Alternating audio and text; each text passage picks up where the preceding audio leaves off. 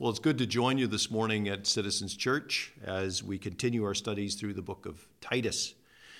Over the past 2 weeks, we've been looking at this New Testament letter to Titus, a letter written to Paul's trusted colleague, a mandate to bring order to the troubled church in the island of Crete.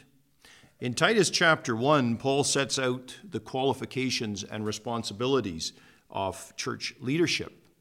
In chapter 2, he dealt with the issue of the roles and responsibilities of members within the church, particularly this issue of intergenerational discipleship, of the older members being mentors to the younger. Now this morning in Titus chapter 3, Paul emphasizes the responsibility we have as Christians in the community.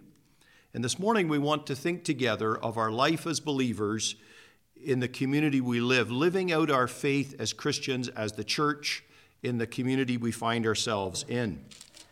In a way, when we think of the book of Titus, we can think of it as three concentric circles. First of all, there's the roles of responsibility of leadership. That's chapter 1. And then the second circle is there's the roles and responsibilities of the membership. And then this morning, the third, which is the responsibility of all of us towards the community of which we are a part. In his book, Loving God, Chuck Colson tells the intriguing story of the West Coast gangster Mickey Cohen. In the 1930s, Cohen was associated with Al Capone's Chicago mob. By the 1950s, he had moved to the West Coast. He was the head of an underworld crime syndicate in Los Angeles. Off-track betting, gambling syndicates, racketeering, and all kinds of other questionable and just straight illegal activity. But something began to move in Mickey Cohen's heart. Was it guilt? Was it image control? Billy Graham was in the midst of an 8-week series, gospel campaign in Los Angeles, and thousands were attending nightly, and many prominent people from Los Angeles, including movie stars, had gone forward to make a profession of faith in Christ. And Cohen was very intrigued. So Mickey Cohen asked if he could have a secret meeting with Billy Graham. At the meeting, Graham explained the gospel to Cohen, and he listened politely, although he didn't make a commitment of faith at that point in time. But other Christians began to make impact on Mickey Cohen's life, and reputedly, at some point in time, he became a believer. He committed his life, or professed to commit his life to Christ. A number of people tried to disciple Mickey Cohen, but they became really concerned when they discovered that he was still involved in all kinds of gangster activity, and they confronted him with his behavior. And Mickey Cohen made this very famous statement. He said, "There are Christian athletes, there are Christian businessmen, there are Christian movie stars. So why not a Christian gangster?" Why not a Christian gangster? I don't know if anyone in the church in Crete was saying that. Why be a Christian gangster? But certainly this passage of scriptures is very clear that Christian gangsters are not in the cards. No, for the Christian, there's not only a new way of believing, there is also to be a new way of living. The gospel is not only to be a belief, it's to be a whole new way of life. So the passage declares that even though these Christians in Crete once lived in ways marked by antisocial behavior, what the Bible calls sin, now through the gospel they have been transformed to a new way of living. If you have a Bible, let's look together at Titus chapter 3 this morning, and we'll try and overview the whole passage and then look at it in detail. Titus chapter 3, beginning at verse 1 and 2. Paul writes and says, "Remind them to be submissive to rulers and authorities, to be obedient, to be ready for every good work, to speak evil of no one, to avoid quarreling, to be gentle, and to show perfect courtesy towards all people." So the Christians at Crete are reminded of what Christian behavior looks like, our responsibility to government, our responsibility to our society, to be law-abiding citizens, the kind of people that everyone would want as a next-door neighbor. Now continue in verse 3, Paul writes, "For we ourselves were once foolish, disobedient, led astray, slaves to various passions and pleasures, passing our days in malice and envy, hated by others, and hating one another. These people in Crete are reminded of what their life was like before the gospel impacted them. They were antisocial, foolish, and sinful, living up to the Cretan reputation. Now read verse 4 to 7. But when the goodness and loving kindness of God, our Savior, appeared, he saved us, not because of works done by us in righteousness, but according to his own mercy, by the washing of regeneration and renewal of the Holy Spirit, whom he poured out on us richly through Jesus Christ our Savior, so that being justified by his grace, we might become heirs according to the hope of eternal life. This describes their transformation by the gospel. They have been washed, they have been renewed, justified by grace, heirs of eternal life, ransomed, healed, restored, forgiven. Now read verse 8. Now because of the gospel, here is how they are to behave. This saying is trustworthy, and I want you to insist on these things so that those who have believed in God may be careful to devote themselves to good works. These things are excellent and profitable for people. And again, before the letter ends in verse 14, he repeats this same message. And let our people learn to devote themselves to good works, so as to help cases of urgent need and not be unfruitful. This is gospel living.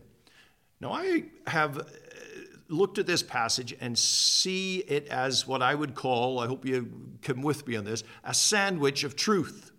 There's the first layer of the sandwich, which is verse 1 and 2, which talks about the need to live good and productive lives. Then in verse 3 to 7, there's what I'd call the meat of the matter.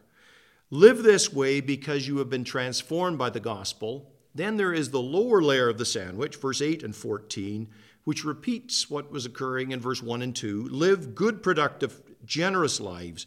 Be devoted to good works. A sandwich of truth. Layer 1, the meat of the matter, and then the bottom layer. So I think that overview of Titus chapter 3 gives us a sense of the core message of the chapter. Our Christian behavior grows out of our Christian conversion. Our call to good works is because we have made a commitment to Christ. In other words, I'll put it this way, gospel transformation produces gospel living. Now let's look at the passage in a little more detail, but rather than starting with the top layer of the sandwich, I want to start with the meat of the matter, verse 3 to 7, which I think is the core of the entire chapter. And then afterwards we'll look at that upper and lower layer. And the meat begins with a very harsh description of sinful behavior, a description of what the readers were like before the gospel of Christ impacted their lives. Notice when Paul makes this statement in verse 3, not only does he include the Cretans in the statement, he includes himself. He says in verse 3, we ourselves, that is, I was once foolish. Paul says this is actually my self-portrait without Christ. Do you know when John Newton wrote the hymn Amazing Grace, he wrote it as actually his testimony. Amazing grace that saved a wretch like me. And John Newton was not exaggerating. This verse could also be John Newton's portrait. For we ourselves, verse 3, were once foolish, disobedient, led astray, slaves to various passions and pleasures, passing our days in malice and envy, hated by others, and hating one another. What a depressing description of human failing. Paul uses this broad brush stroke to cover a wide range of human evil. Foolish, that is, making bad choices. Disobedient, going our own way. Led astray, heading a dangerous direction. Slaves to passion and pleasure. In bondage, addicted, unable to break free. Filled with malice and envy. That is, wishing revenge on our foes, that's malice. And jealous of others' success, envy. Hated and hating, relationships destroyed. As Paul uses this broad stroke, he touches on a whole range of human failure. Now, each failing didn't apply to every person in the Cretan congregation, but even though I may be innocent of charge 1 and 2, I find myself convicted by charge 4 and 5. And not only is the description broad in scope, it is specific and cuts deep. It gets right to the heart of the matter. This is why there is conflict, or was conflict among you, he says, because of the sinful passions that control you. We are sinful by nature and sinful by practice. And this is why you are unable to live as you should. This is why we need the transforming power of the gospel. For only through the gospel can we deal with the power of sin. Now, this diagnosis of the human condition is very unpopular today, the issue of the sinfulness of humanity. I think it is quite politically incorrect. Starting with the Enlightenment right to the present day, the doctrine of original human sin and evil has been denied. John Locke, who was a 17th century philosopher, postulated the theory of what he called tabula rasa. Tabula rasa is Latin for meaning a blank slate. We are born as a blank slate. We are born neutral and then learn good and evil, said Locke. Jean-Jacques Rousseau, who was the French thinker of the 18th century, added a further insight. He stated that mankind is born good, but corrupted by culture. He has this very famous quote where he says, "Man is born free, and everywhere he is in chains." Christianity teaches that we are indeed all made in God's image, that we have incredible potential for good and creativity, but we are also born with a bent for wrong and have a horrible propensity for evil. Now, I think, as most of you know, Sharon and I have an incredible little granddaughter, Evangeline. She's almost 2 years old, and we love her to death. Her mom and dad are wonderful parents, and when I watch them, I feel somewhat put to shame at my own shortcomings as a parent. And they are working so hard to teach her what is right. And at present, they have entered into what I would call the food wars. Now I know in the big scope of things, it's relatively minor, but I have a question for you. Did they teach her to spit out her food when she doesn't want to eat it? Or did they teach her in anger to take her plate and throw it on the floor? No, unfortunately, that just comes naturally. We don't teach children to do wrong. No, quite the opposite. We struggle very hard to teach them what is right. Every year about this time, the dandelions begin popping up in my yard, as they do all over town. And every year I try to eradicate them, or at least reduce them just a little bit. I pull them, I spray them with Weed Begont. My neighbor uses this concoction of vinegar and soap. And when he's finished, it looks like a pack of dogs has gone wild on his yard. But every year, those dandelions keep coming back. Now, my lawn, that's different. To keep it growing, I aerate it, and I roll it, and I fertilize it, and I water it, and sometimes I overseed it. And it takes all of that to keep my lawn somewhat healthy. But the dandelions, they remind me of my sin. All I have to do for them to proliferate, nothing. I don't have to do a thing. They grow all by themselves. Now, I confess, as I grow older, this reality of my human failing and sin humbles me. In Christ, I have a new nature for which I am eternally grateful. But in my flesh, I still bear my old nature. John Newton, who is a fascinating character of Christian history, makes this very powerful comment. He says this: "Whoever is truly humbled by their sin will not be easily angry or harsh or critical of others." Coming to grips with my imperfection can, if I allow it, make me more gracious with others. I wished I had learned this a lot sooner. My children are imperfect, and I am an imperfect parent.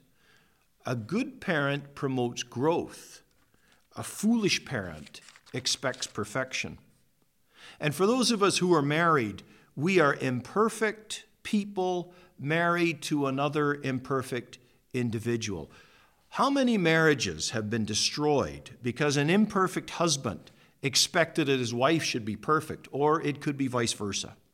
A good marriage was lost because a perfect marriage was expected. It was G.K. Chesterton, who was the Christian thinker of a previous century, the British writer, who said original sin is the doctrine that has been thoroughly validated by thousands of years of human history. But look at verse 4. Titus 3, verse 4. There is good news, for the gospel speaks to the issue of our human sin and failing. Titus 4-7 is actually one sentence. It's a very long sentence. Your English teacher might have told you to go back and revise it. But let me just read it to you one more time. Titus 3, 4-7. But when the goodness and loving kindness of God our Savior appeared, he saved us, not because of works done by us in righteousness, but according to his own mercy, by the washing of regeneration and renewal of the Holy Spirit, whom he poured out on us richly through Jesus Christ our Savior, so that being justified by his grace, we might become heirs according to the hope of eternal life. Now, some commentators believe that these verses could have been a pre-existing creed or hymn that Paul quotes, or it may have been something that Paul wrote himself. But whatever, it's a powerful summary of the Christian gospel. And rather than parse that statement from 4-7, verse by verse or word by word, I want to instead just leave you with a few key takeaways, actually just 3 key takeaways. In Titus 3, 4-7, here's the first takeaway I see. The gospel is not something we do. It is something that God has done. It is his goodness. It is his loving kindness. It is his mercy, withholding from us what we deserve. It is his grace, giving us what we did not deserve. In Christ, God has reached down and saved us. Through the cross, we are justified, made right with God. The gospel is not something I do. It is something that God has done for us. Here's the second observation I make.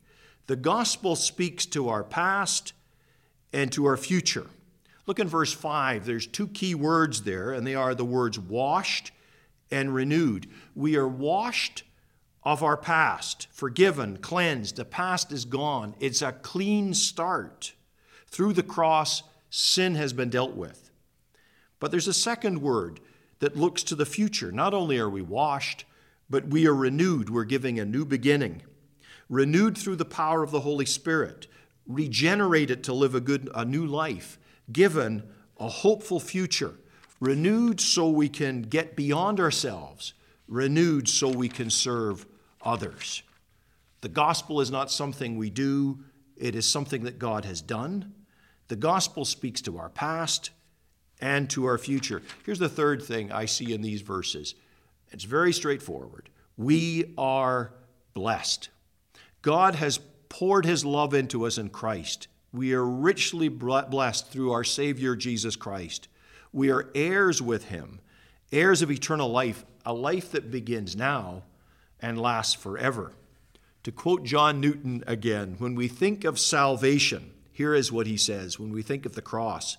Newton says, may we sit at the foot of the cross and there learn what sin has done, what justice has done, and what love has done. This is the meat of the matter. The fallenness of our human condition, but thanks be to God, there is the transforming power of the gospel of Jesus Christ. So what is the implication of this transforming message of the gospel?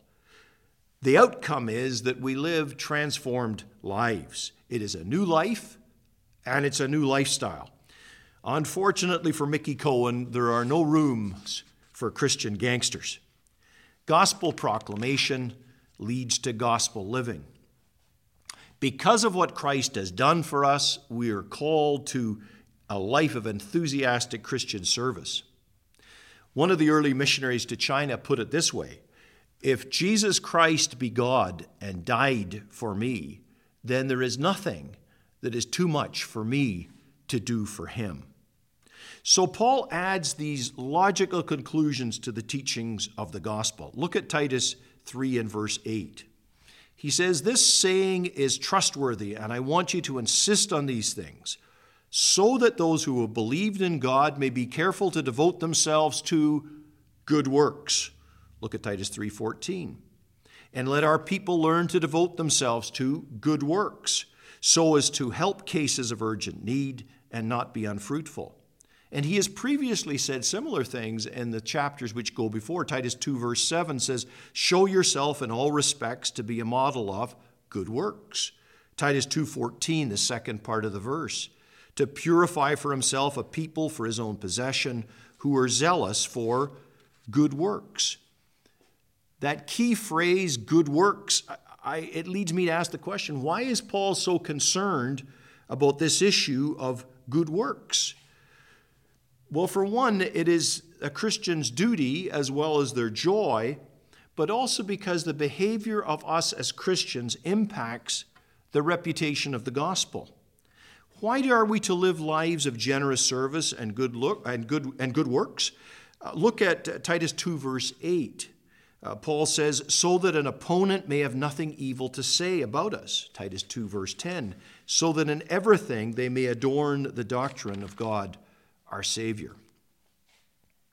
Let me close this morning by looking at the top layer of the sandwich of truth here, which is in Titus 3 verse 1 and 2.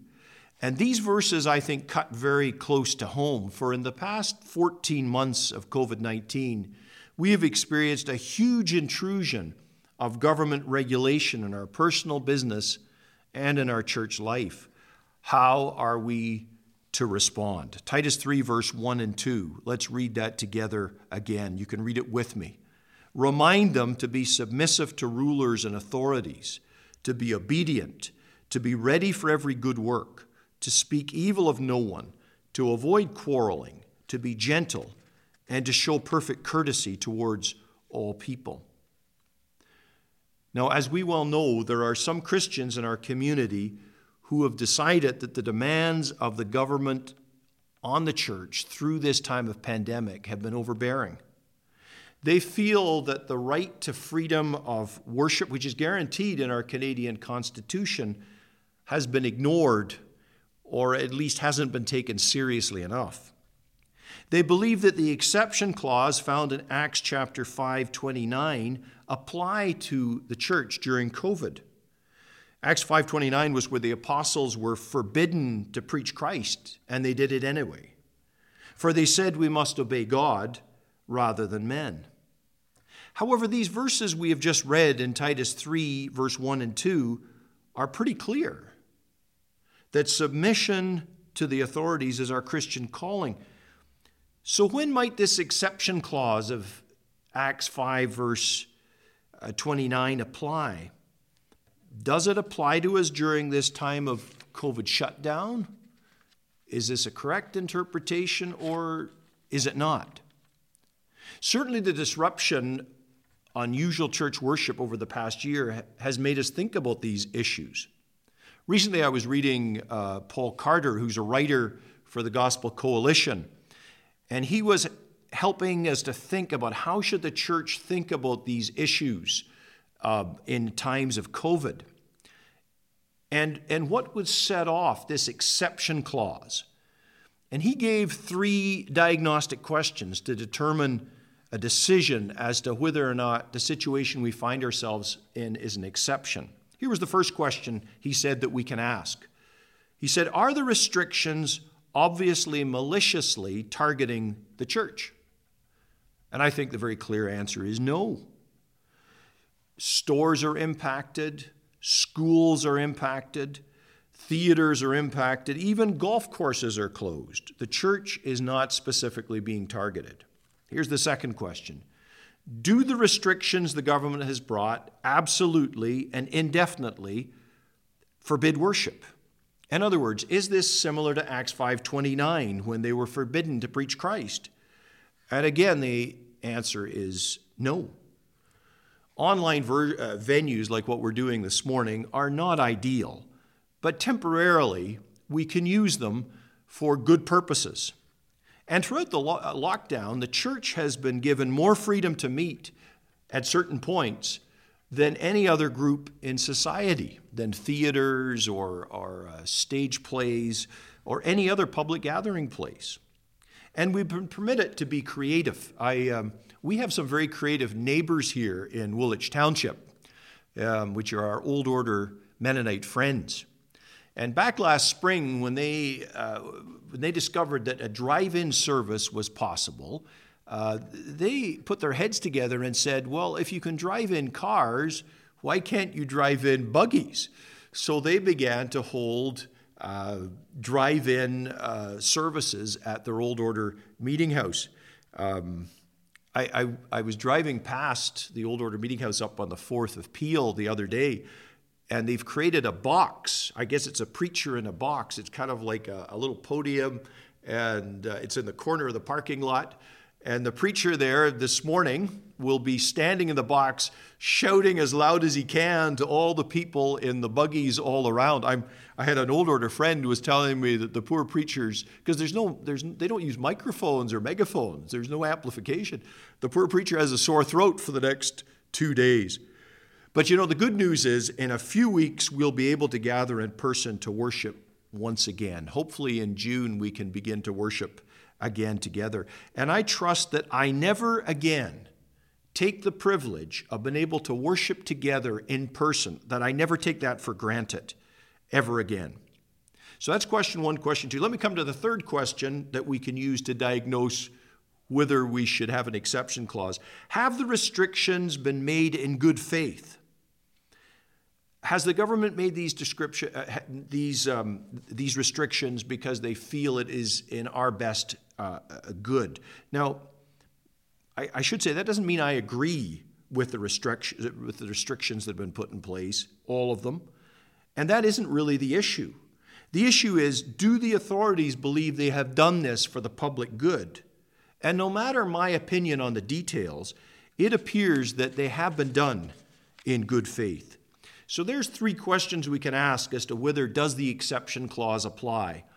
Are the restrictions obviously and maliciously targeting the church? And the answer is no.